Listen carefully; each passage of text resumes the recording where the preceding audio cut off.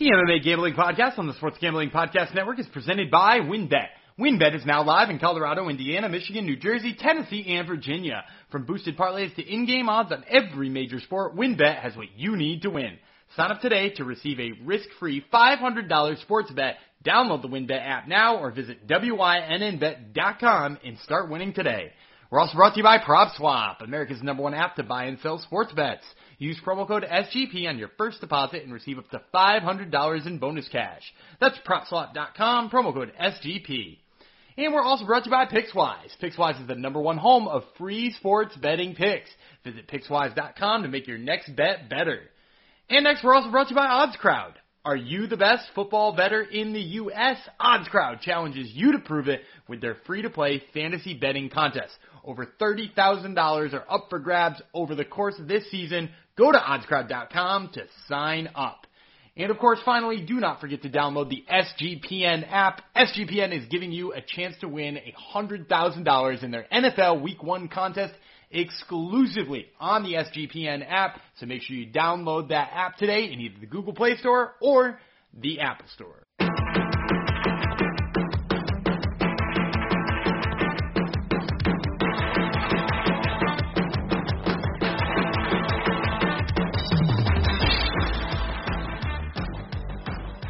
Howdy ho, degenerinos, and welcome to the MMA Gambling Podcast on the Sports Gambling Podcast Network. This would be monumental episode number 69. We made it to 69, and obviously I have to dedicate it to Billy Madison, of course. For reading his fun books to page 69. 69. How was that? Pretty high tech of me holding my phone up to this to the mic. I hope that that sounds really amazing to all of you out there. So yeah, guess what? I'm back, suckers. Jeff Fox is back on the mic after 3 episodes off there. I promise I'll never abandon you again and leave you with those pale imitations of myself that hosted the podcast while I was away. But in all seriousness, as a comedian, I do have to thank them for filling in and doing a wonderful job and only bearing me the first few minutes of every show, not the whole show, which is appreciated. So yeah, if this is the first time you're listening, this is the MMA Gambling Podcast, and we talk about MMA and gambling, and usually we veer off into strange passageways, strange topics, because the host of the show is a weirdo, and the co-host is. I thought he's a normal guy, but it seems every episode a little bit more sneaks out from his past, and I think he's a weird dude too, in a good way. But who knows what we'll learn from him this week. We do talk about MMA though, so don't worry about that. Maybe I'll introduce my my co-host, who hopefully he's not too upset about being demoted back down to associate host and not being able to do the cold open and run the show. He only has 2 other podcasts that he can do that on, so I'm sure he doesn't mind taking a back seat on this one. He actually gets to talk more, I think, this way anyhow, with me hosting it. What can I tell you about him? The past, 3 weeks, maybe even 4 weeks, his picks have actually mimicked his appearance, which is blazing hot. That would be Daniel Gumby Vreeland that I would be speaking of. Hi, Dan, I'm back. Man, you spent all that time away. I assumed when you were going to come back, it would be like a 20-minute intro with a bunch of, tongue-in-cheek things about how you think I want to fight. Who is it that you thought I wanted to fight? You did want to fight. I can't remember who it was. Oh, it's Bartosz Fabinski. Yeah. You came right out and said that you could beat him. But anyhow, go ahead. Yeah. So I expected a long intro with you. Sneaking a couple of those in there, and I just got that I'm attractive and good at picking MMA fights. You are, see? I guess I'll take it. Well, that's my way of thanking you and KCP, Contavious Caldwell Pope, for filling in for me the past 3 shows and talk about how much vacation time I take. I had 2 weeks this year, which is, when I actually worked and not my wife, I used to have 5 weeks of vacation every year. Can you believe that? At my job, 5 weeks. Crazy. I get more than that, but that's built in. It's 2.5 months. There you go. But we're not going to say what Dan does, but you might be able to guess. He gets 2.5 months. And that's his work release when they let him out of jail. And then the rest of the time he's back in jail, but they let him record the podcast, which is good. So, yeah, your pick. I make license plates. He makes license plates for a living. He makes good picks too. You are blazing hot. I don't mind saying that because I'm on a good streak myself. But yeah, I picked Gerald Mearshart. Did you know that? You sure? Yeah, I heard about that. Heard about that in episode 68, I believe. I heard about that. But yeah, you're 16-8, 26-11 over the last 3 weeks. That's insane. Not bad. And in addition to that, I will say I believe I opened up the money lead further over you. Oh, Is yeah, it out to 600?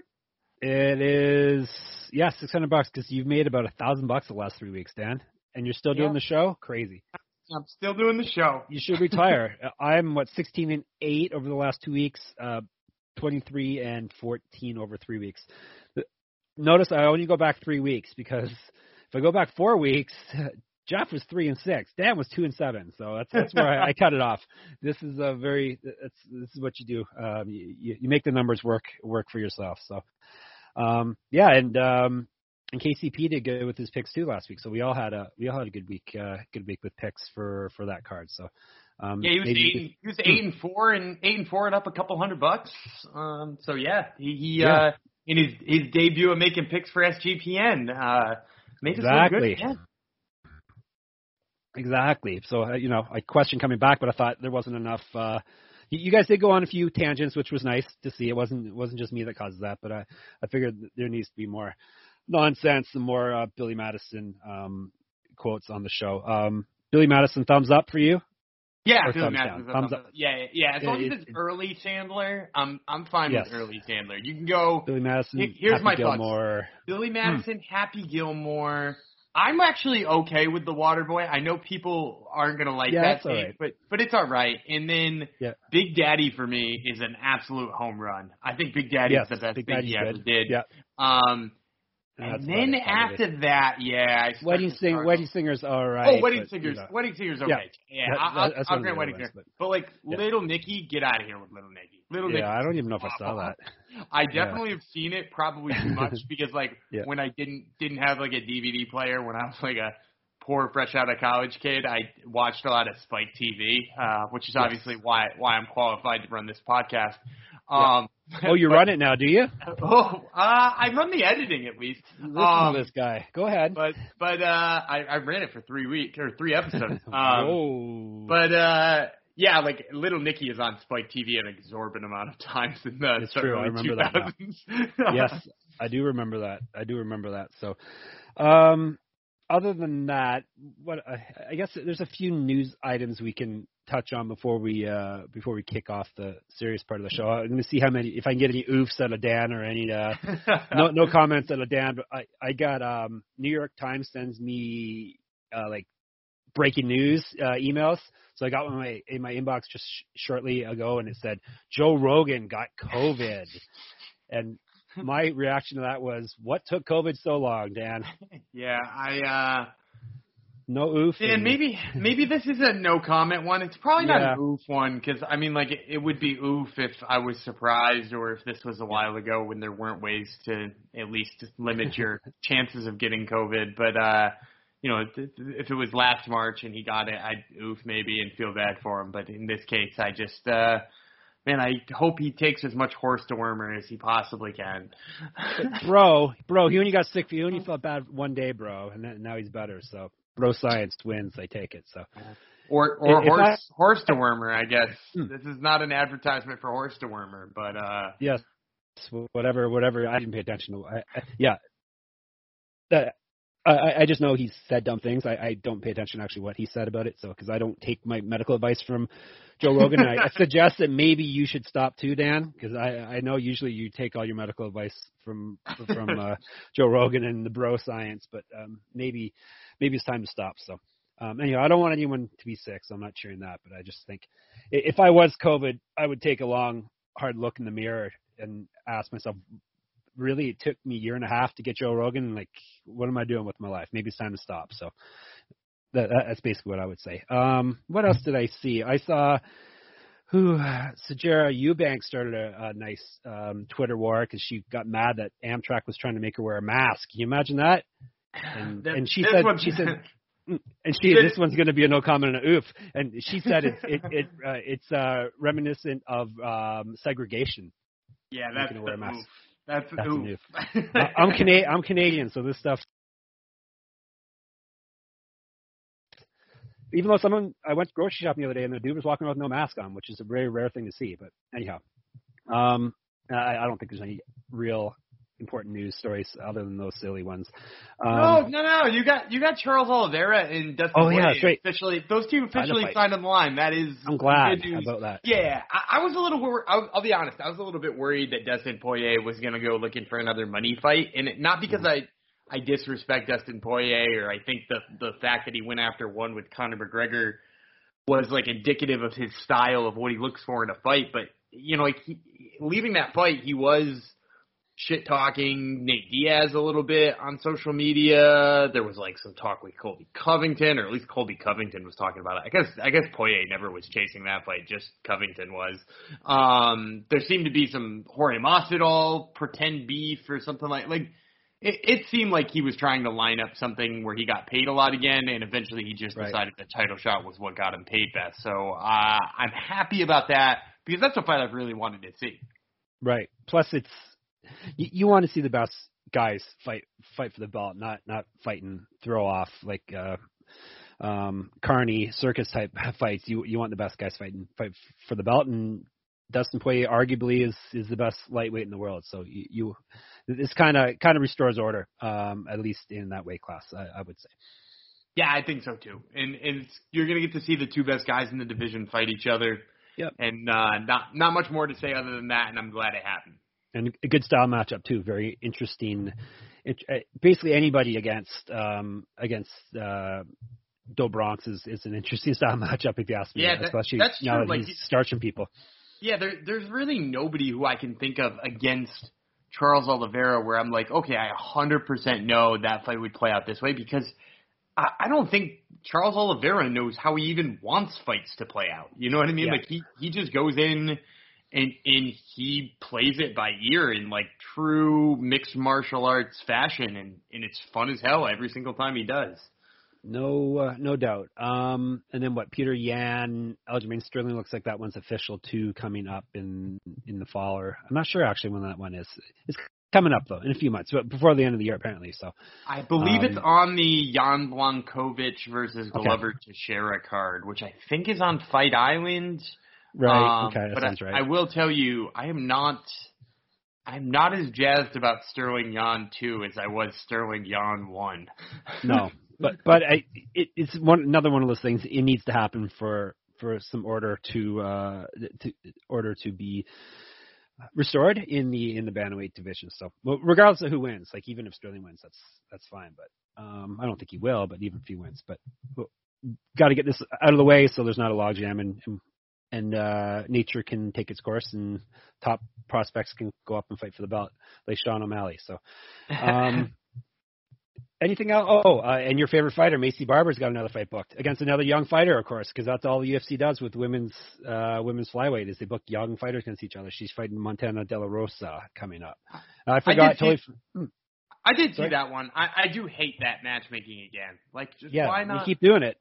I get that neither of them have put together like a 3 or 4 fight winning streak, but there really is no reason that like Montana De La Rosa can't fight Jessica Ai. Can't go up and fight somebody like that. Give her somebody in the middle there. Yep. Yeah, but we've talked about that before. But they apparently know what they're doing and we don't. So, who else knows what they're doing? Our friends at WynnBET. Are you ready to win money and boost your odds? WynnBET is now live in Colorado, Indiana, Michigan, New Jersey, Tennessee, and Virginia. We're bringing the excitement of Wynn Las Vegas to online sports betting and casino play. Exclusive rewards right at your fingertips. Get in on all your favorite teams, players, and sports from NFL, NBA, MLB, NHL, golf, MMA, WNBA, college football, and more. Great promos, odds, and payouts are happening right now at WynnBET. For boosted parlays to live in-game odds on every major sport, we have what you need to win. Ready to play? Sign up today and to receive a special offer, risk-free, a $500 sports bet. Download Bet and Win. Download the WynnBET app now or visit wynnbet.com to start winning. Do you miss doing the ad reads in the middle of the show, Dan? No, you're better at those. I got them at the beginning anyway. Oh, thank you. Yeah, I got them at the beginning. I'll be fine. It's true. All right, let's talk about the Contender Series, which is actually going to bail us out next week because there's no official UFC next week, but we do have the Contender Series, which I forgot how much I enjoy the Contender Series until I watched it last night. I think a lot of it has to do with it being like a tight 2 hours and 4 or 5 fights. I don't need 6 hours of UFC to watch and to cover and report on, so it's kind of nice to have just a quick in and out fight card. Plus, it's always fun fights because guys and gals that are scratching and clawing for their careers, basically. So, fun night last night, even though a close friend of mine got gypped by the one horrible decision that we had on the card. Other than that, pretty good fight night. You got takeaways from it? Yeah, I was really interested to see that he passed out a contract to a losing fighter. I think we've been talking about that for seasons now. And I know the last time we were talking about it was with a flyweight fighter too. I can't quite remember who it was. But there was a flyweight fighter last year who was on the Contender Series that they were like, oh, they look really good in a loss. They might give him a shot. And then again, a flyweight this time in Carlos Candelario, who won the fight. Yeah, who I think won the fight anyway. Yeah, but I'll say this. Yeah. Here's the really weird thing about his story is so interesting, and it's even weirder when you take that story into consideration that he got the contract because he was on the Contender Series in 2017. Did you know that? He fought Ronaldo Candido. Yep. And he won a unanimous decision over him. Looked great doing it. They didn't offer him a contract. And after that, got hurt a couple of times, but didn't fight for 4 years. Yep. And then he fought 3 weeks ago. Yes. And won. And was like, hey, this is not so bad. And then they invited him back on short notice to fight at the Contender Series. It's crazy. It's like a very weird run for him. And I'm glad it paid off because clearly, to take that time off, it seemed like he might be retired. It's just a great story. He's also probably going to be one of the oldest flyweights in the UFC too, because he's already. He's 30, but that division is mostly young guns, right? There are not a whole lot of old dudes in that division.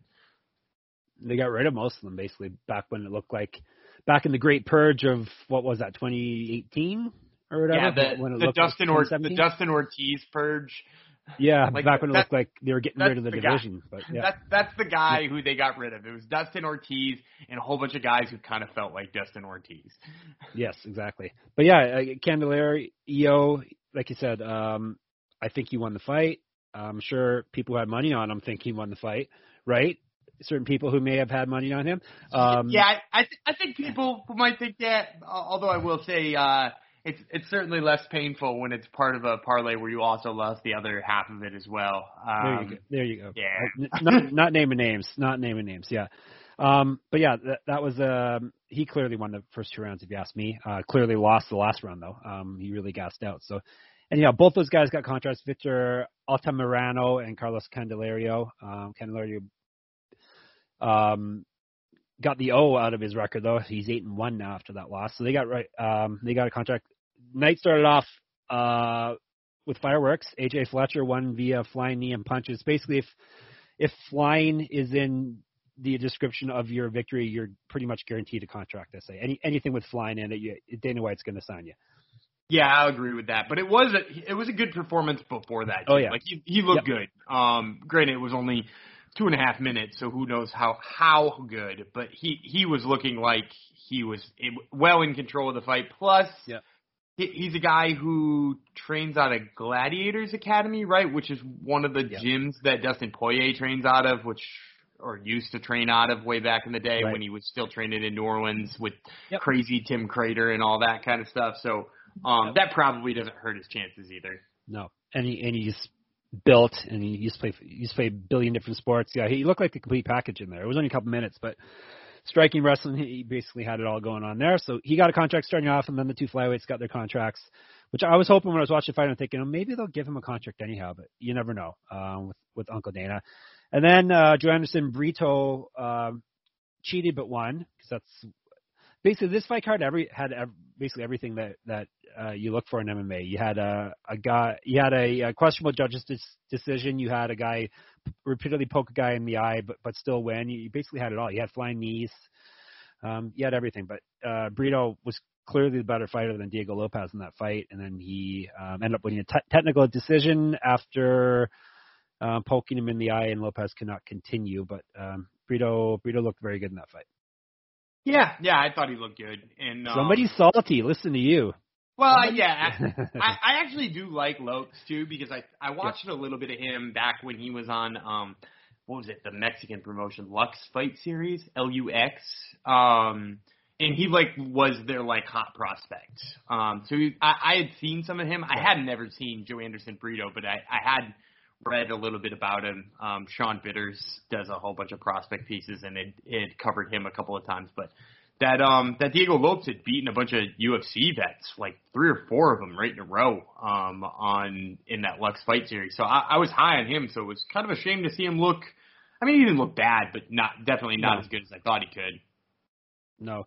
Then the main event, it was pretty clear heading in whoever won this fight was going to get a contract because they're both massive light heavyweights. Azamat Murzakanov, who my son said, "Hey, that's you" on TV. So I think because he has a bald spot, I think he was it was a dig at me because I have a bald spot, I guess. But he looked very good. TKO and Matthias Scheffel blasted him with punches 3 minutes in. Like I said, both. I don't know how good Scheffel is. He looks like a fighter. I don't know. He's 14-7 now, so maybe he's not UFC caliber. But Murzakanov looks like he definitely is. He's 10-0 now at this point. Yeah, and he won that one night tournament for Brave CF too, way back when, which I'm pretty sure was open weight. And had some goofy 100-pound gold belt that you won if you won that fight. So he fought some pretty good people in that, including, I believe, a UFC vet, but I'm blanking on which one. And he also has a quick KO over ranked middleweight Andre Muniz, I know, which is so he's had some high level competition in those 10 fights too. Yeah. So anyhow, fun fight night. Good stuff, and they'll be running. How many weeks are they doing this? Do you know? 10. Another 10 week run, which is and not all of them are filled out. I'm kind of hoping some of those guys from the Ultimate Fighter make their way onto there, but right. Yeah, it's another full 10 weeks, which is always good. So, which I figure going forward, since a lot of people in the SGPN Slack, if you aren't in that yet, make sure, if you're listening, make sure you get into our Slack channel. It's lots of fun. And the actual fight board or channel or whatever it's called. I'm old. I don't know what it's called. But anyhow, the fight channel in there, lots of talk, lots of people talking last night and betting on the Contender Series fight. So I said in there, we better start covering it on the podcast thing, because obviously the degenerates out there are interested in it. So I'm thinking Sundays we can do a preview of the upcoming Tuesday night fights. Dan probably will know every single person fighting on the card. He's probably watched every one of their fights.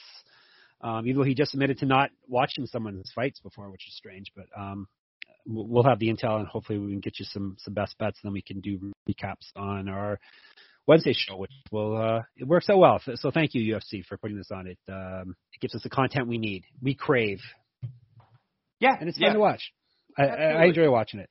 Maybe, like I said, because it's fast. I'm not into the 6-hour stuff with a whole bunch of fluff, but it's fun to watch. So, but we do have a fight card to break down, so we probably should be getting to that. I probably should tell you about another one of our sponsors first, if I can actually find my ad page here. Here it is. Let me tell you about a sponsor, then we'll get into our Bronson versus Till. Let's tell you about how about PropSwap.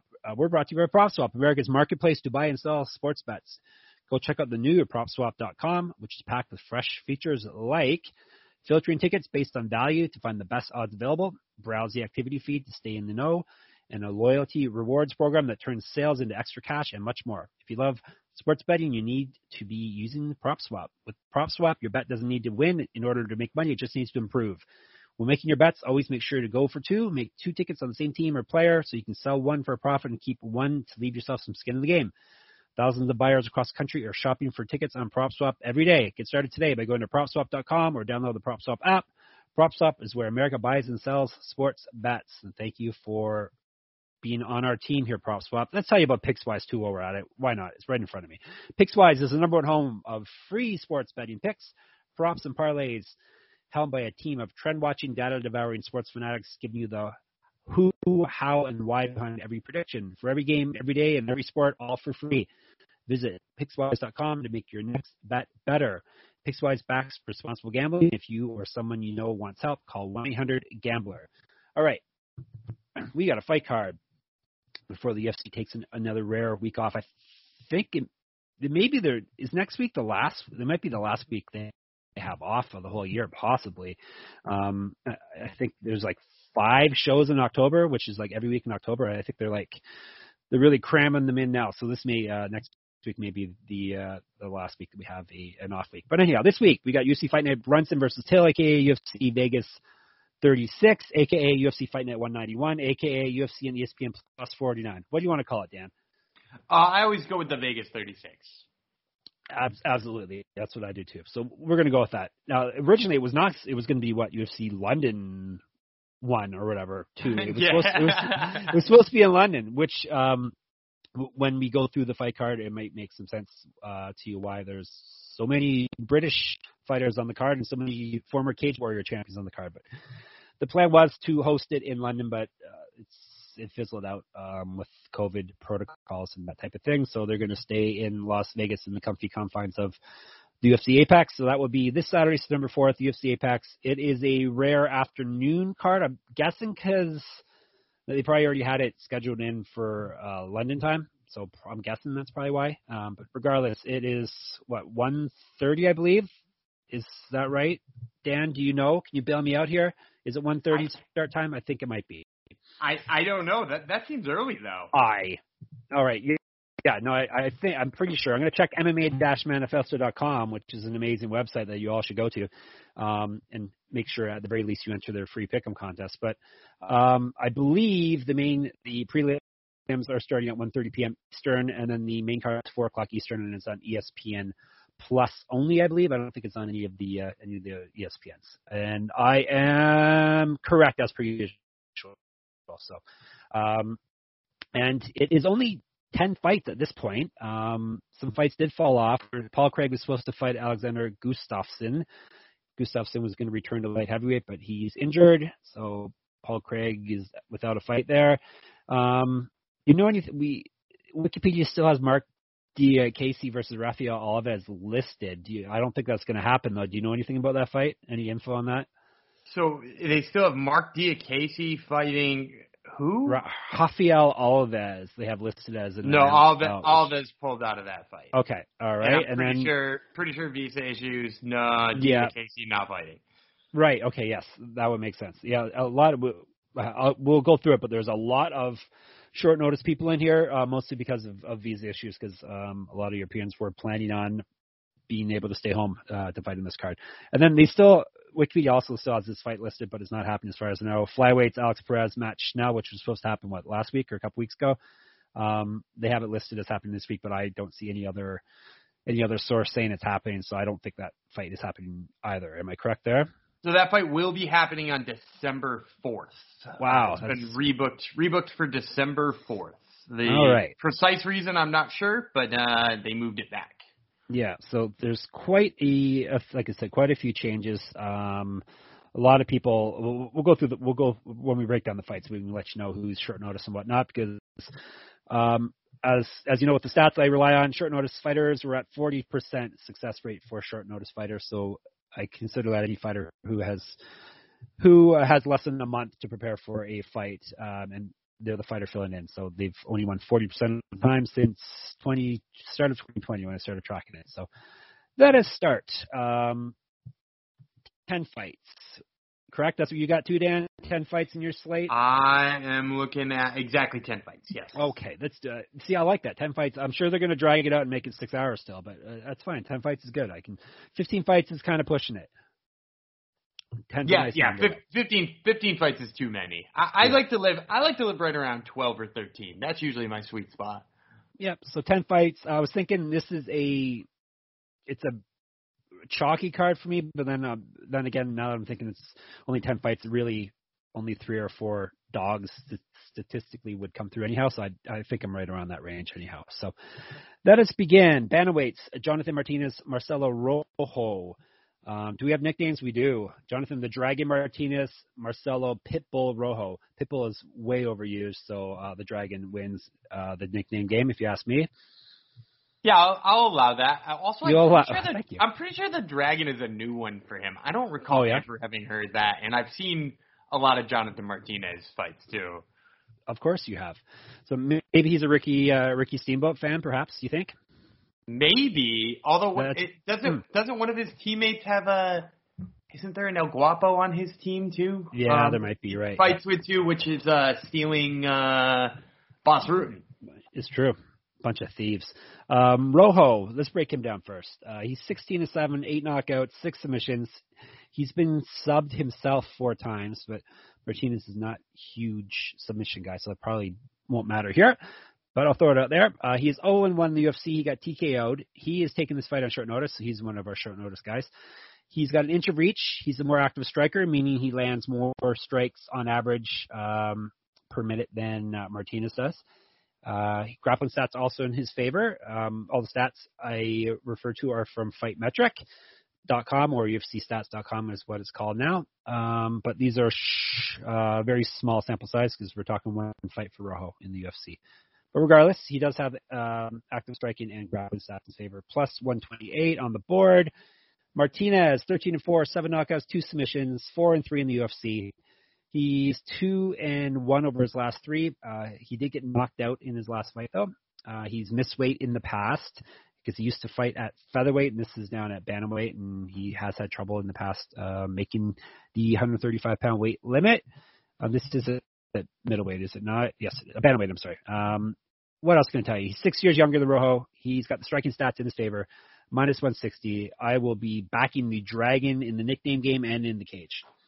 Yeah, I'm going to be taking Jonathan Martinez in this one, too. While I think Rojo is an interesting dog here, because if you did watch that first fight of his, he moves forward sort of recklessly in a way that I think is going to give people a lot of trouble in the long run. It didn't give Charles Jourdain trouble, but that's mostly because Charles Jourdain can somehow just fight himself into a little bit more of a technical version of the fight. And then when he did engage in the firefight, Jourdain was the one landing. But I think him getting in people's face can tire some people out. I just don't think Jonathan Martinez is that type of person. He fights with a very smart game plan. He sticks and moves. He gets out of there. He doesn't stay in extended exchanges if he's not winning them.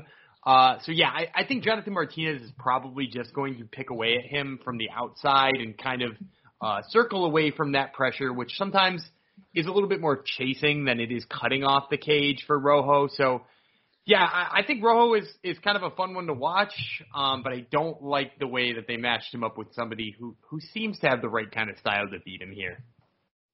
Martinez is the pick. We both agree, and we are both on heaters, so you got to take Martinez here.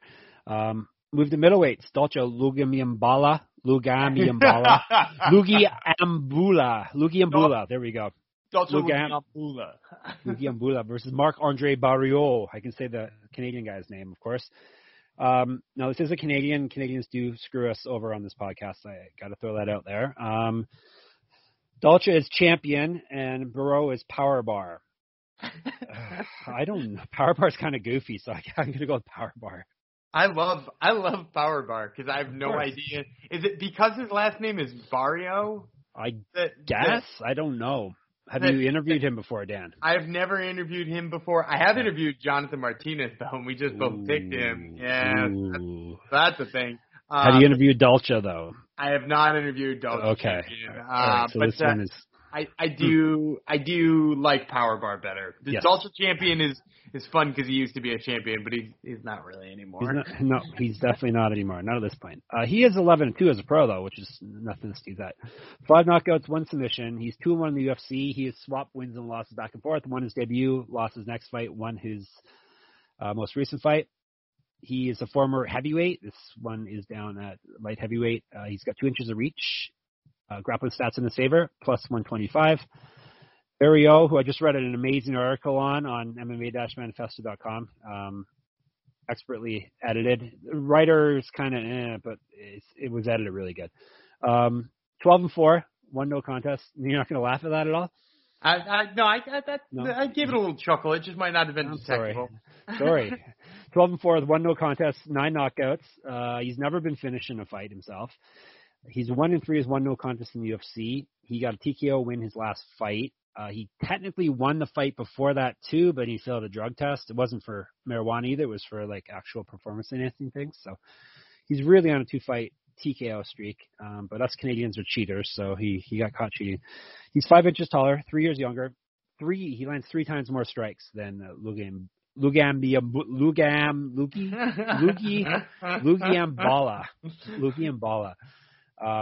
So that, and he's got better cardio, I read too. So be more active striker and better cardio may add up to win. He's at minus 155.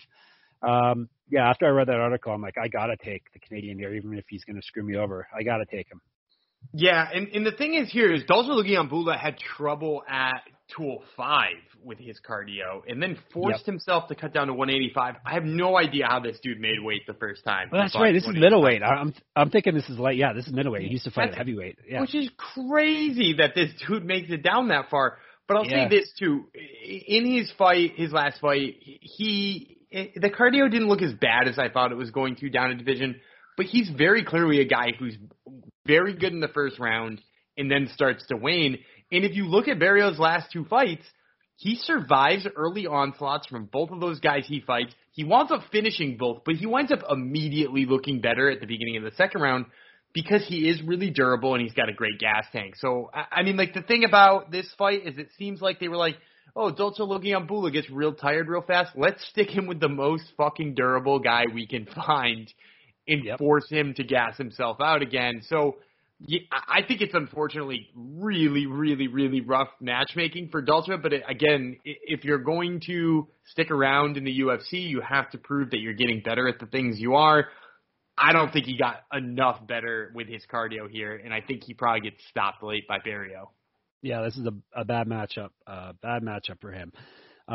And just so you know, so Jared Eubanks is not letting it go. I know the tweet just came out about Amtech. So. thank God. Yep, it's good. MMA is good at MMA, no matter what. All right, before we move on, let me tell you about Prize Picks, a new sponsor. I haven't got to do one of these yet. Turn your picks into real cash with Prize Picks, my favorite daily fantasy app. It's fast and it's easy, and it all starts with Prize Picks. Simply pick 2 to 5 players and decide if they will go over or under their stat projection. The more players you pick, the more money you can win, up to 10 times your money. Prize Picks is the only way I play. So let me give you a breakdown here. For baseball, we'll pick 3 batters because if we do that, bet $20, we can win $100 if the batters come through. They're all set at 1.5, meaning they're going to get more than 1 hit plus walk. And I'm going to pick guys on my fantasy team. Even though Dan says guys on my fantasy team I should not pick, right? I should pick under for all the guys on my fantasy team. Yeah, you should pick them. You should just pick the unders. Yeah. Yes, exactly. Right. So, yeah, that's harsh. But Dan's ahead of me. So, but yeah, I was going to pick. They're off the screen now, so fine. The games have already started. All right, I'm going to take Chris Bryant because I think Chris Bryant looks like Dan. Do you know that? You think you look at Chris Bryant a little bit? I've never gotten Chris Bryant, but I'll take it. That's all right. Yeah, he's a handsome guy, and you hit like him, right? No. So I'm taking Chris Bryant. I'm taking Justin Turner. I'm taking Trey Turner. All over 1.5 hits and walks. If that happens in their game tonight, I win $100. Simple as that. So, and make sure you use promo code SGP to receive 100% instant deposit match up to $100. So that's Prize Picks, promo code SGP. It's better to look like him than whoever my son said it looked like, that Eastern European balding man. Verzaganov. Exactly. All right, moving on. Featherweights, the man who stole my nickname, Julian Juicy J. Arosa. I am the Juicy J. Or maybe I stole it from him. I can't really remember now, Dan. I think it was mine originally, right? Wasn't it? Yeah, it had to have been. It had to have been. I wouldn't have stolen it from him a few episodes back. No. He's fighting, he's fighting Ludwig. I want to say Shaolin, but he's not. I don't think he's a Wu-Tang fan. That's the wrong matchup. That's the wrong matchup. Oh, I jumped ahead of myself. Julian Arosa versus Charles Jourdain. Jourdain. I skipped a Canadian. Can you believe that? No, this is tough. Another Canadian. Can I really pick 2 Canadians in a row? Let's see, Dan. So we got Air Jordan, which is kind of funny, versus Juicy J Erosa. I can't take Juicy J. That's my name. When that Juicy, as we pointed out when we originally gave you the Juicy J Jeff nickname, the nickname just makes you so uncomfortable. Yes, it does. It sounds just like it shouldn't be anybody's nickname. Where does it come from? Did we discuss that already? You interviewed him before, right? I've interviewed him before, but I don't know where it came from. Well, next time, Dan. I'm on it. Have you interviewed Jourdain? I have not. All right, so there's our pick then. Jourdain's the pick, but we'll break it down anyhow. Rosa, 25-9, 11 knockouts, 11 submissions, which is pretty crazy. He's got that many finishes of both kinds. He's been knocked out himself 5 times. He's 3-5 in the UFC over 3 stints, which is pretty crazy too. You don't see guys get 3 kicks of the can. He's making the most of this most recent one. He is 2-1. He did get TKO'd in his last fight though. He also was on the Ultimate Fighter at one point where he's 3-1. He's taking this fight on short notice. This is at featherweight. He used to fight at lightweight in the past. He's got 4 inches of height, 5 inches of reach on Air Jordan. He's the more active striker. Better grappling stats, plus 155. Jourdain, I have listed that he's Canadian, which is, I think, a bad thing probably, because Canadians always screw us over. But anyhow, he'll wear a mask though if you tell him. That's for sure. He's 11-3-1 with 8 knockouts, 3 submissions. So all of his fights have ended in a finish. So if you want to pick him, I suggest taking him via finish. And Erosa has been knocked out a bunch of times. So. He's 2-2-1 in the UFC. He got a TKO win his last fight. He also was a former 155 pounder. He's 6 years younger, minus 195. What do you think of this one, Dan? I'm actually going to go with the dog on this one. This is going to be my first dog pick. I'm going to see if you can sell me.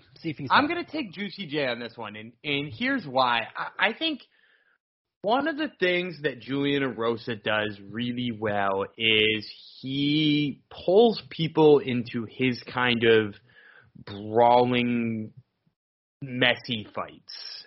Whether that person is a brawler or not, he brings you into that. Take Sean Woodson, for example.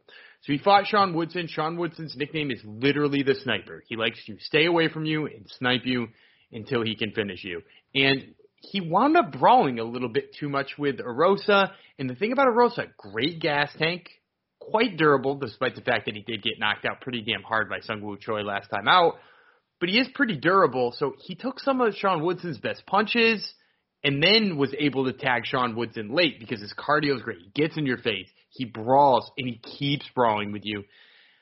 Could Charles Jourdain stay away from that the whole time and fight a smart fight?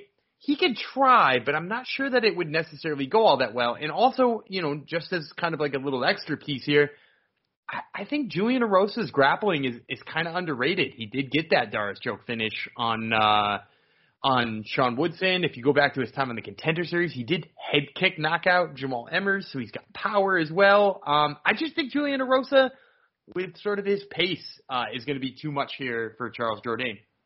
Okay, you saw me. I was up in the air on this one, but yeah, his grappling, especially considering he is so active a striker and he's got almost a half a foot of reach on Jourdain, that's something to think up too. So yeah, let's do it, Dan. It's good number too, plus 155. So Juicy J, make me proud, make your nickname proud. Win us some money. Now we'll move on to bantamweights. Jack Shore versus Ludwig Sholinian. I guess it's not that hard. Did I hit it? I think it's Shaolinian, but yeah, you're close. Shaolinian, okay. His nickname is Palmieros, I believe. I don't know what that means. I don't know if it means something in Ukrainian. He's Ukrainian, is he not? I believe he is Ukrainian, but I think he trains somewhere else. But I guess that's sort of irrelevant. I guess it's irrelevant. But anyhow, I don't know what it means, but it's his nickname, and Jack Shore's Tank, so I don't know. I'll go with Tank, I guess, because I know what a tank is. Yeah, and he got that nickname. No, that's Justin Tank Scoggins. There's two small tanks. Yeah, and exactly. They're both small guys. It's true. Let's talk about the newcomer, Sholinian. He's 9-1-1 with 1 knockout, 3 submissions. He's never been finished in a fight. This is his UFC debut on short notice. However, he was just in the most recent season of The Ultimate Fighter where he went 1-1. He's won his last 4 pro fights, but his last official fight was September of 2019, excluding his time in the Tough House. He also was in Bellator in the past where he was 0-1. He's 2 inches taller than Shore. I don't know his reach. Could not find that anywhere, so I can't give you a breakdown of that. He's at plus 350. Jack Tank Shore is 14-0 with 4 knockouts, 8 submissions, 3-0 in the UFC with 2 submission wins there. He's a former Cage Warrior champion, which you're going to hear me say a lot on this card. He also used to fight at featherweight, but this one is up at – is this one up at this one? I'm getting all confused about bantamweight. I'm sorry, down at bantamweight. So he used to fight at a higher weight class. He is 5 years younger, minus 500. He's a uber prospect, so I gotta back the uber prospect here in Jack Shore. Yeah, I think this one's a real easy one, and I can sum it up pretty quickly. Shaolinian in his loss on the Ultimate Fighter was to the eventual winner, Ricky Tercios.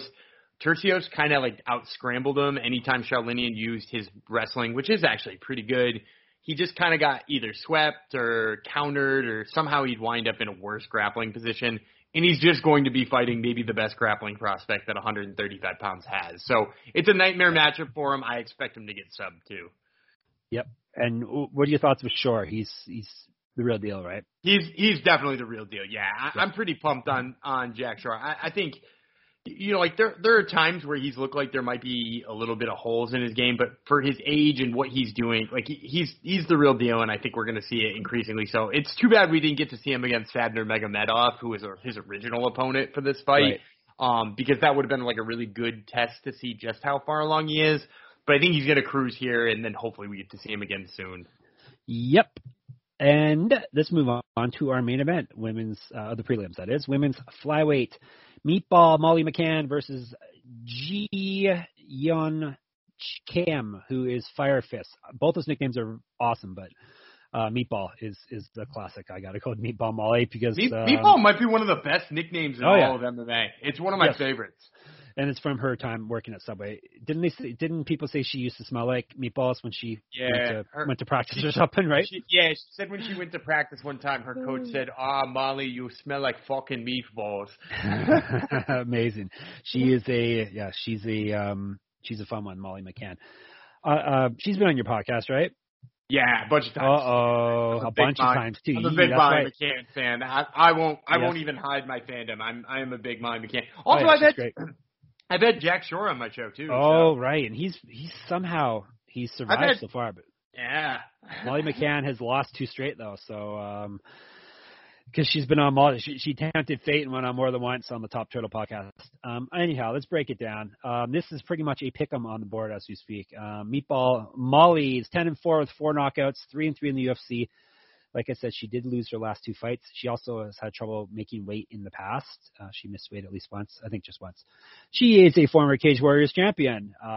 Striking and active striking stats in her favor. Grappling stats in her favor. Minus 110. Fire Fist is 9-3 with 9-3-2. So she has 2 draws on her record. 2 knockouts, 3 submissions. Never been finished in a fight. 3-3 in the UFC as well. She's swapped. She's not 3-3 in the UFC. She's only. Is she really 3-3 in the UFC? She's been around that long. I think that sounds right. Yeah, she's been around for a while. And some of these people sneak up on me like, wow, that guy's been around that long. Like another one coming up, Alex Morano has been around forever, and it kind of creeped up on me. She has swapped wins and losses over her last 3 fights. Loss, win, loss. So her last fight was a loss. She's missed weight twice for flyweight. She used to be a 135-pounder. Last fight, August 2020. Get this, 3 inches taller, which isn't huge. 10 inches of reach, though. Minus 115. What are you thinking of this one? That reach is I want to pick Molly, but 10 inches reach is kind of scary. Well, it is kind of scary, but except for when you factor in what Yi Jeon Kim's worst attribute is, and that's her takedown defense. It's actually pretty terrible. And in addition to like the stats being really terrible, if you compare who she's giving up those takedowns to, that's also terrible. There's no doubt that Alexa Grasso's best attribute is her boxing. Yet, but even she was like, "Hey, I can take Yi Jeon Kim down just for funsies."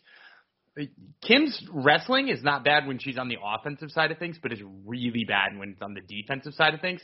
And low-key, like Molly McCann is actually a pretty good wrestler. She, people know her as a boxer, but like. She does wrestle really well. I don't think she's going to have any trouble getting in on the inside. Like, it's not like, Yejeon Kim is like got incredible footwork or does a really good job of working distance. She doesn't even really throw all that many kicks to try to keep distance that way. I kind of think she's just going to get inside and finish a couple of takedowns and win rounds there. So yeah, I'm going with Molly McCann here, and I'm actually pretty pumped that these odds are close to even.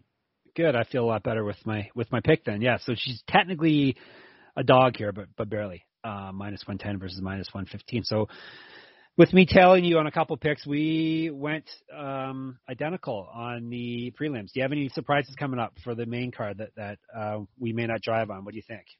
I think there's probably one or two that we might not agree on. All right, we'll see. Can we agree that Paramount Plus is amazing, though, Dan? Can we agree on it is, because it's the summer of soccer. It is. The summer soccer continues on Paramount Plus. Stream over 2,000 soccer matches a year from around the world. That's all the heart-pounding drama from CBS Sports, including UEFA Champions League, Europa League, Italy's Serie A, Argentina's Primera Division, the Brasileiro, NWSL, the Asian Football Confederation, the CONCACAF. Is it CONCACAF? It's CONCACAF. CONCACAF. CONCACAF. There's a CONCACAF too, is there not? I think you're thinking of Conqueso, which is a dip. Dude, I know what that is. We have Mexican food in Canada. I know what that is. Anyhow, they have all that. I think you have to supply your own conqueso. It features the stars from the U.S. and Mexican men's national team. It would be CONCACAF. Yeah, Qualifier. Say it again, Dan. CONCACAF? Yeah. Plus, they have much more. No queso. It's the best of the beautiful game with all the beautiful names like Messi, Mbappe, which I love saying, Ronaldo, Rapinoe, and Pulisic. I don't like saying that for some reason. It doesn't, Pulisic, his name doesn't come off my tongue properly. Be part of the excitement as champions are crowned and history is made. The world's game lives here on Paramount Plus. Visit ParamountPlus.com to start your free trial and stream every match live. All right, main card. We're not going ad-free, people. We got too many amazing sponsors this week, and this is too small of a fight card. So let's do it. Now, this may be one of the most highly anticipated debuts we've had in a while. Is it? You think it's still highly anticipated? This person I'm speaking of? I think so. Yeah, like it would have been more a few years ago. I don't know that it would have been more a few years ago, but I do know. Like, I think regardless, the way he promotes himself, and I don't even mean just like talk shit to other people. I just mean like he does a good job of getting his own name out there all the time, and I think doing that enough would have made his debut successful at any time. I will also say you don't have to worry about the Top Turtle curse here because both Luigi Vendramini and Patty the Batty Pimblett have both been guests on the Top Turtle podcast at one time or another. And of course, we're talking about Vendramini's debut, right? That's what we're talking about here? Yeah, of course. No, actually, he's already been in the UFC. We're talking about Patty the Batty Pimblett, who you probably, hardcores have heard of him for years and years and years. Big shot over in Europe. So we got Patty the Batty Pimblett versus Luigi the Italian Stallion Vendramini. I also think Pimblett's nickname could be Owen Hart clone. He does have the Owen Hart bowl cut too. Yeah, exactly. So obviously the Baddie's going to win the nickname game here because it's iconic already, and he's just a young man. Yeah, and you also can't steal Sylvester Stallone's nickname like that. The Italian Stallion. It's true. All right, let's go with the Italian Stallion first. He's 9-2 with 5 knockouts, 4 submissions. So all of his fights, have come via finish. He's only won one of his he's only won one of his 3 UFC fights. He's 1-2. He swapped wins and losses again. Loss, win, loss. We seem to come across that very, very often with fighters that we're breaking down. A lot of people swap wins and losses back and forth. Don't know what's behind that, but hey, I'm just putting it out there. He used to be a welterweight. This fight's down at lightweight. He's a year younger than Patty the Batty, which you would think Pimblett's younger, but Vendramini is a young guy himself. He's at plus 112. Patty Pimblett, the pride of Liverpool, along with Molly McCann, the king and queen of Liverpool, 16-3, 5 knockouts, 7 submissions. He's won 2 straight fights, 3 of his last 4. He used to be a double champ in Cage Wars, correct? 145, 155. He had both, I believe. Or just one? I think he just had one. I believe so because he did lose. He did lose the lightweight. Actually, lost. He tried for the 45. Right, that's what it was. Yes. And he lost to Nad Armani. Right, who eventually got signed by the UFC. Yeah, so he was a lightweight champion, and then he tried for featherweight. That's correct. Anyhow, this will be his debut, and it will be at lightweight, up at lightweight. Do you think that's the best weight class for him? I think so. Or does it matter? Or does it really matter? I don't think I've seen enough of the different versions against like high quality opponents that would give me a real sense. Okay. He's 2 inches taller than Vendramini. I don't know the reach. For some reason, I can't find Pimblett's reach. He's at minus 140. All right, break it down, Dan. So, for those who have never seen Paddy Pimblett, his style is pretty straightforward. He does have pretty sufficient boxing, gets the job done, but really he does his best work on the ground. And he does really good work both if he is the aggressor on the ground or if he is on his back on the ground, because then he makes himself the aggressor from there anyway. Really good submission game no matter what. Vendramini, I think, kind of low-key has a really good style matchup here for Pimblett because, and I mean that in a bad way for Paddy and a good way for Vendramini, because while people aren't talking about Luigi Vendramini a lot, the dude made his UFC debut at 170 pounds on short notice and fought Elizeu Zaleski dos Santos, who is a pretty tough dude, and by all accounts was beating him until he ate a flying knee. He not only was getting some better of the exchanges, but he also held Elizeu Zaleski dos Santos' back for like 2 or 3 minutes in the first round. His grappling is pretty good, and also he's pretty good at stuffing takedowns and stuff like that. He can keep it on the feet if he wants, and he throws pretty well. And I think that's part of why I'm actually going to pick the underdog here. I'm going to take Luigi Vendramini. And the reason I'm going to pick him is because I think while I like Pimblett's grappling, I think Vendramini has the choice if it goes there. And if he says, no, I want to keep this fight standing, I think the benefit's his. And even if he does take it to the mat, I mean, like, if Elizeu Zaleski dos Santos, like, you worked your way to his back and you're only a 155-pounder, like, and now you're up against a 145-pounder, I think he can hold his own on the mat with Pimblett even if it does go there. So, I'm going to take Vendramini here. You're only doing this because you want Molly McCann to be the ruler of Liverpool and not Paddy Pimblett, correct? They're best friends. I think they can probably rule together.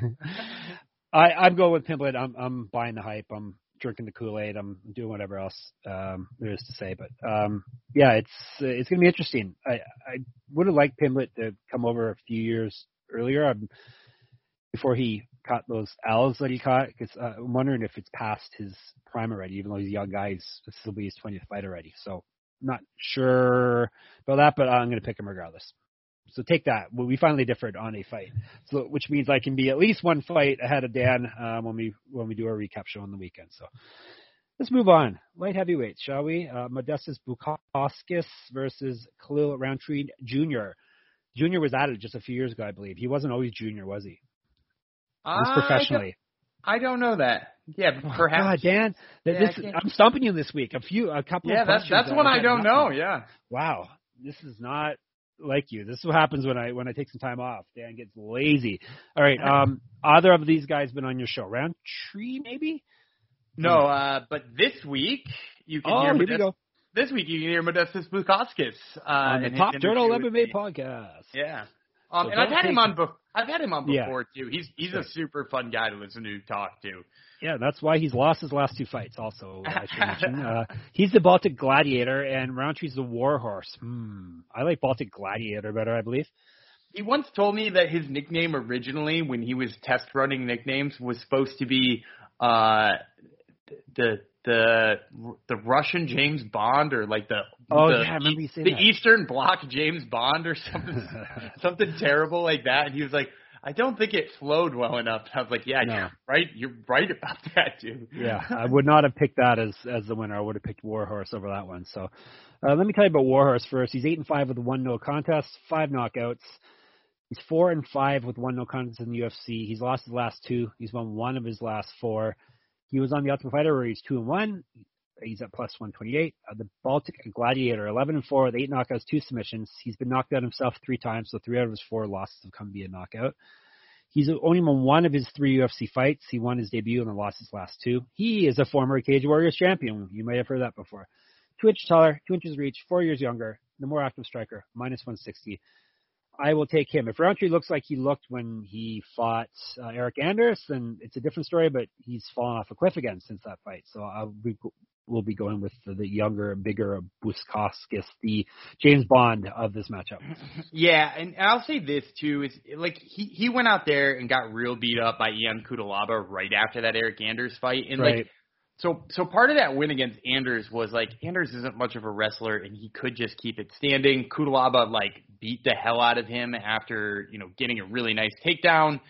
And I think now he's a little bit more tentative worrying about those takedowns, and it's made him a little gun shy on the feet. And he lost to Marcin Prachnio, who, I was not high on Marcin Prachnio. I still continue to not be high on Marcin Prachnio. If I'm not mistaken, he's Sam Alvey's last win. So it's been a long time coming. Right. Yeah. So, I think Bukauskas is good enough to take advantage of that tentativeness if it's still there for Roundtree. I also think, he's got the takedowns if he needs to go to it. He does strike fairly well. He's had a couple of tough luck losses. I actually thought he won that last fight, but I'm going to take Bukauskas here as well. Yes, we're back on the same page again with that. Let's tell you about our last couple sponsors, and then we'll take this baby home. Let's tell you about Odds Crowd. If you haven't downloaded the Odds Crowd app yet, you're missing out. The free roll football contest is taking place on Odds Crowd this year. $10,000 for the best NFL bettor. Sides are included as well this year. Also, weekly $100 SGPN exclusive contests just for people who have the app downloaded. There's over 30,000 in cash prizes up for grabs across both season-long and weekly contests on NFL and college football. The boys here at SGPN are all taking part, so you can try to claim bragging rights over us as well. Good luck, though. Here's how it works. Once you enter a contest, you track your bets against real odds and lines, much like you would with any pick tracking app. The most profitable players rise up the leaderboard. If you have the highest profit at the end of the contest, you win. And Odds Crowd isn't just a fantasy betting contest. It's a social app for sports bettors. Free to download. You can live group chat with other bettors, track your bets, set up private fantasy contests with your buddies, and much more. So download the app for free or go to oddscrowd.com today. And while you're downloading apps, download our app if you haven't already, SGPN app. Download and enter for your chance to win your Week 1 NFL pick contest, and you can win $100,000. I butchered that whole sentence because I don't think it's typed here properly. But anyhow, Week 1 NFL picks. If you win $100,000 from us. How's that? Sound good? Good. And that's coming out of Dan's pay, too. So the SGPN app is now live in the App Store and Google Play Store. Don't worry, it's only 2 episodes of pay, and then Dan will be back up, so no problem. So download our App Store, Google Play Store. It gives you easy access to all our picks, podcasts. You can listen to our podcast right on there. If you haven't already subscribed to our MMA Gambling Podcast feed, which you should. And when you do download the app, make sure you throw a review up there. Sorry, I doxed how much you make per episode, $50,000. Sorry. Yeah, I'm sad that the world now knows, but people are going to had to happen at some time. People are going to be hitting you up.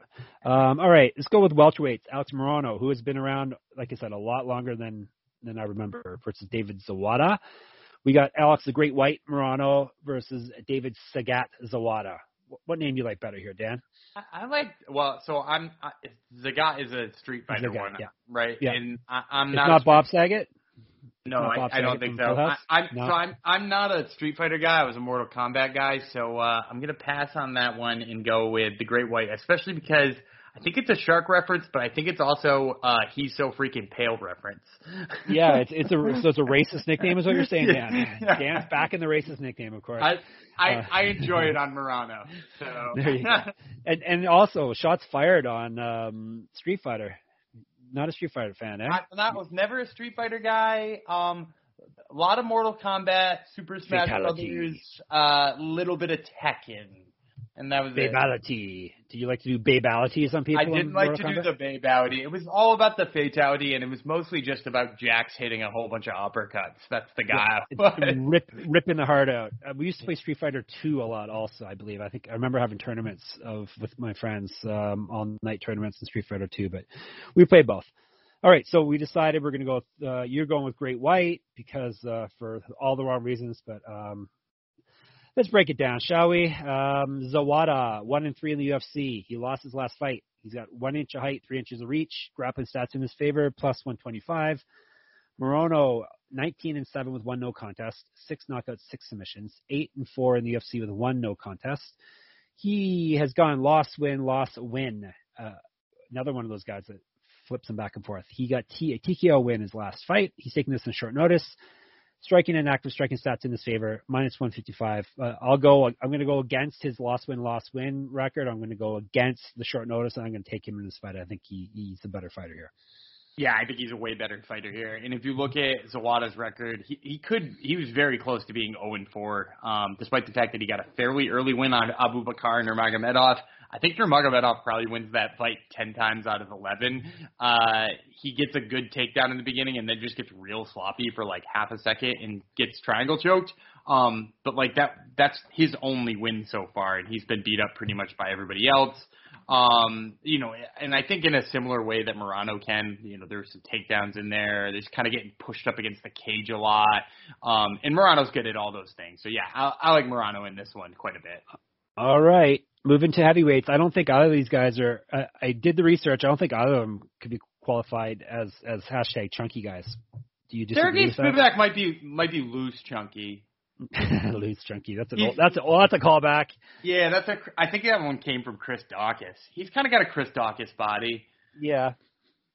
Yeah, it's true. And he is the polar bear. So with the great white, the polar bear, we're getting a lot of northern type references here. And Aspinall's got no nickname, so obviously Polar Bear is going to win.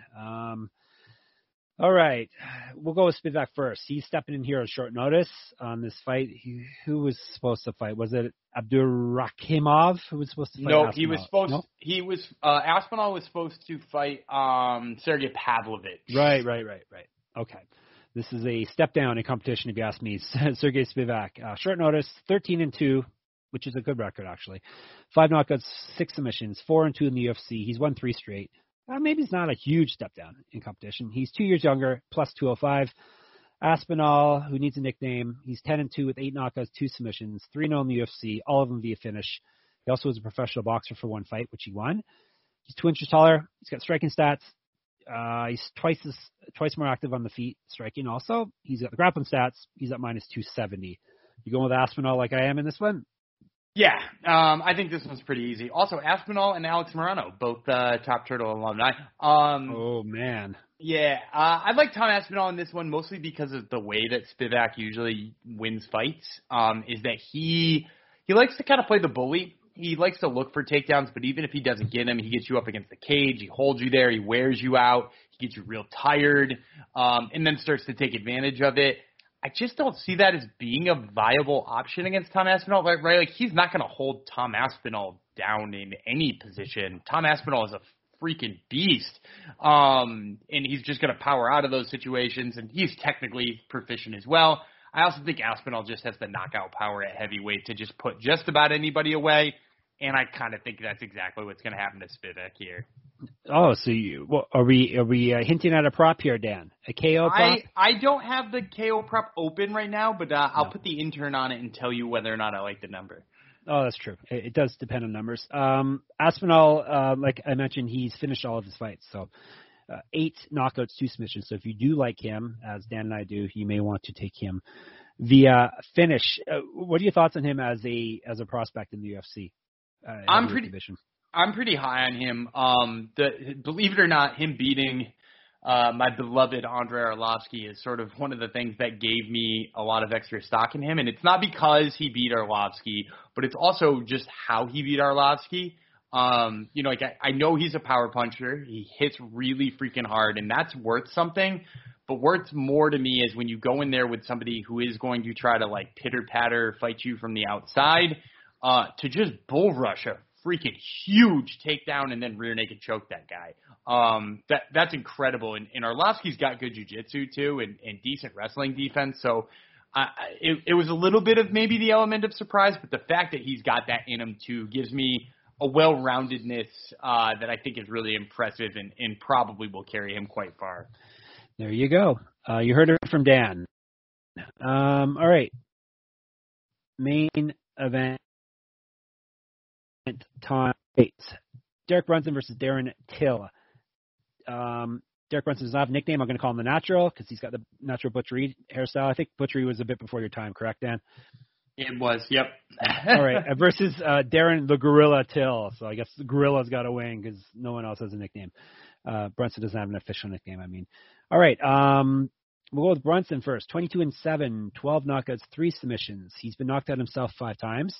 He's 13-5 in the UFC. He's won 4 straight and 6 of 8. So he is on a tear at the ripe old age of 37.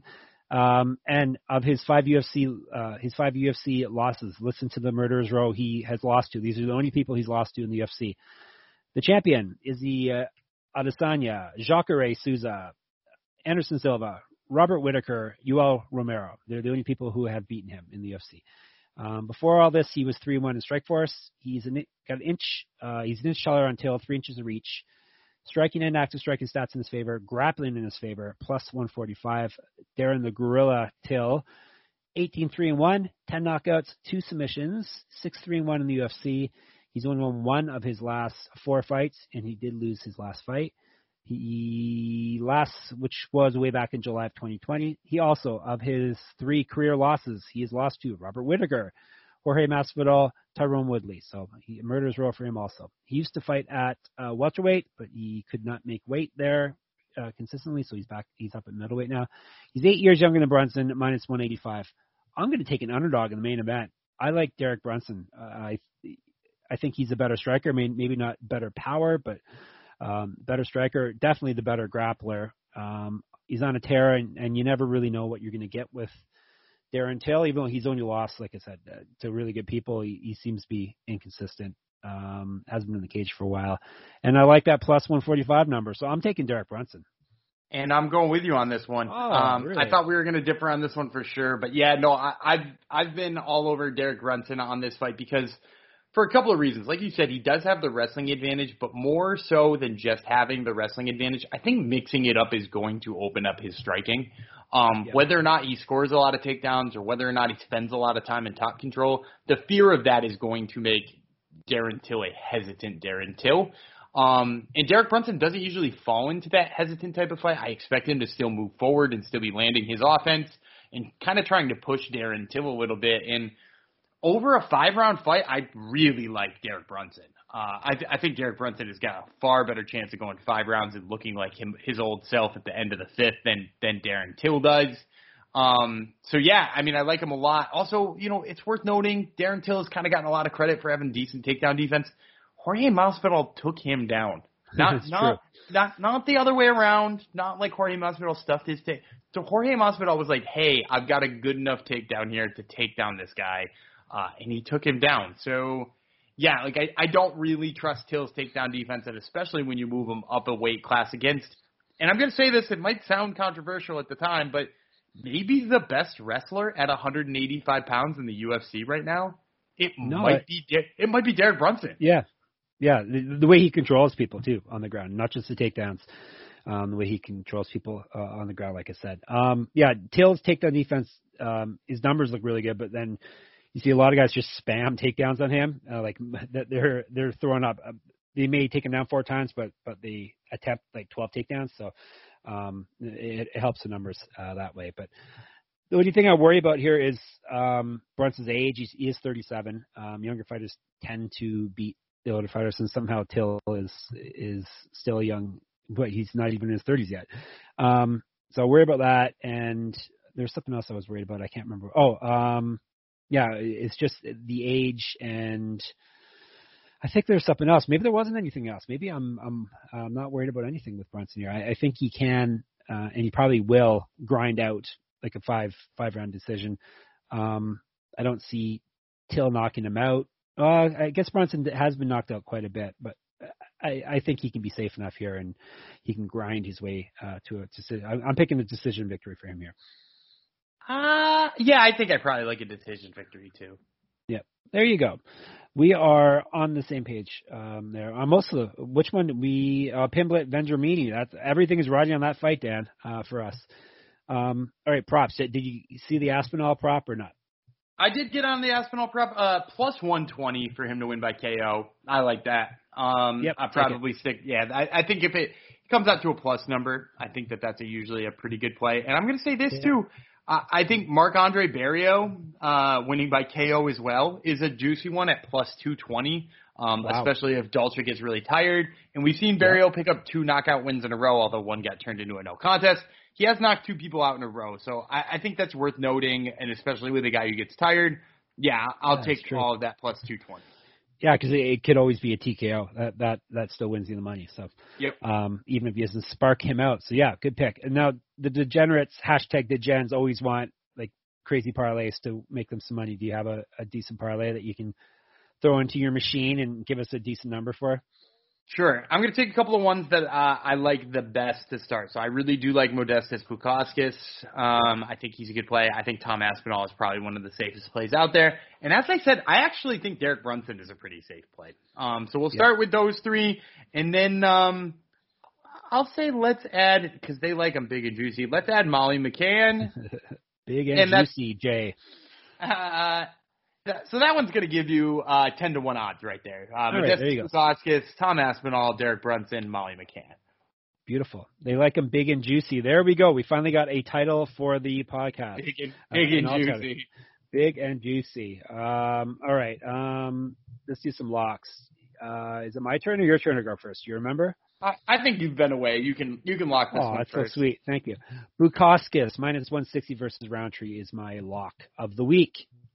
I like that. I'm going to go with Marc-Andre Barriault. Canadian, ooh. Yeah, I mean, like, I don't have much faith in Daltrey Lugiambula, and the more and more I've watched Marc-Andre Barriault, I feel pretty confident in him. I will say I debated Tom Aspinall, but those odds are a little bit high for what I like to do in the lock column. So let's go with Marc-Andre Barriault. Beautiful. Pretty solid fight card on my MMA site I run, MMA-manifesto.com, where I rank fight cards based on the quality of the fighters on it. This one comes out well above average, and it's only got 10 fights on it. So it's definitely the best fight card we've seen in at least a little while, fight night at least. Yeah, on paper I would say that. I would say it definitely won't deliver like last week's did. Last week's delivered in a great way, dude. It's true. It is true. All right. I think we put a bow on this. Thank you all for listening. Make sure you are subscribed to our feed, MMA Gambling Podcast feed. That's where the podcast comes out first. We go out on the SGPN feed a day or 2 later. So make sure you subscribe to our feed so you can get us when we're hot and fresh out of the oven. Make sure you download the app, like we said. Make sure you read all our stuff over at Sports Gambling Podcast. We're still doing our NFL previews, 32 teams, 32 days. Every day we have a new NFL team being previewed on there. Dan's got one coming out tomorrow. What is the Rams you're doing? Is that right? I broke down the Rams, which is not terribly hard to do. They just they were a good team, and then they got to be a better team, and now they should be a really good team.